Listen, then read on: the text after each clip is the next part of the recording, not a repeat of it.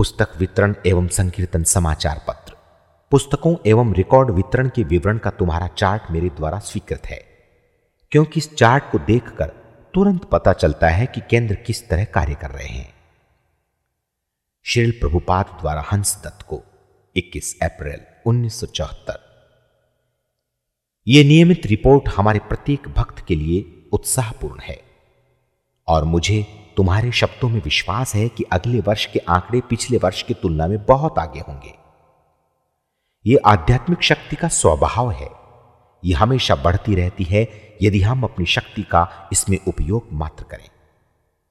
श्रील प्रभुपाद द्वारा रामेश्वर को 9 मई 1974। जैसे जैसे तुम इन समाचार पत्रों को प्रति सप्ताह छाप दोगे, इन्हें लगातार मुझे भेजते रह सकते हो। यह संकीर्तन ही है जो हमारे आंदोलन का शरीर एवं आत्मा है। श्रील प्रभुपाद द्वारा शुक्तदेव दास को 8 सितंबर 1974।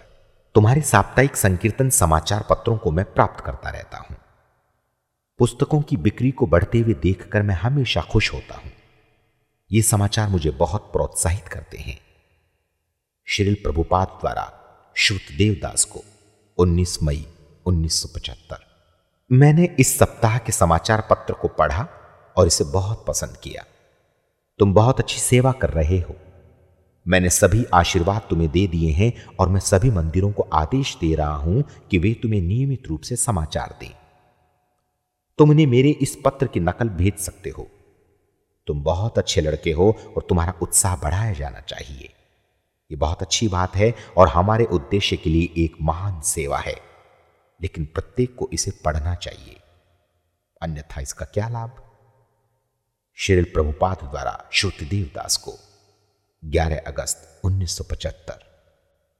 बाल्टीमोर फिर घाटे में, यह अच्छी निशानी नहीं है।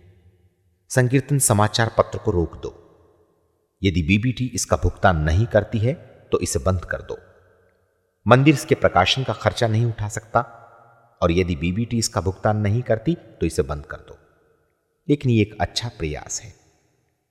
श्रील प्रभुपाद द्वारा रूपानुग दास 9 नवंबर 1975।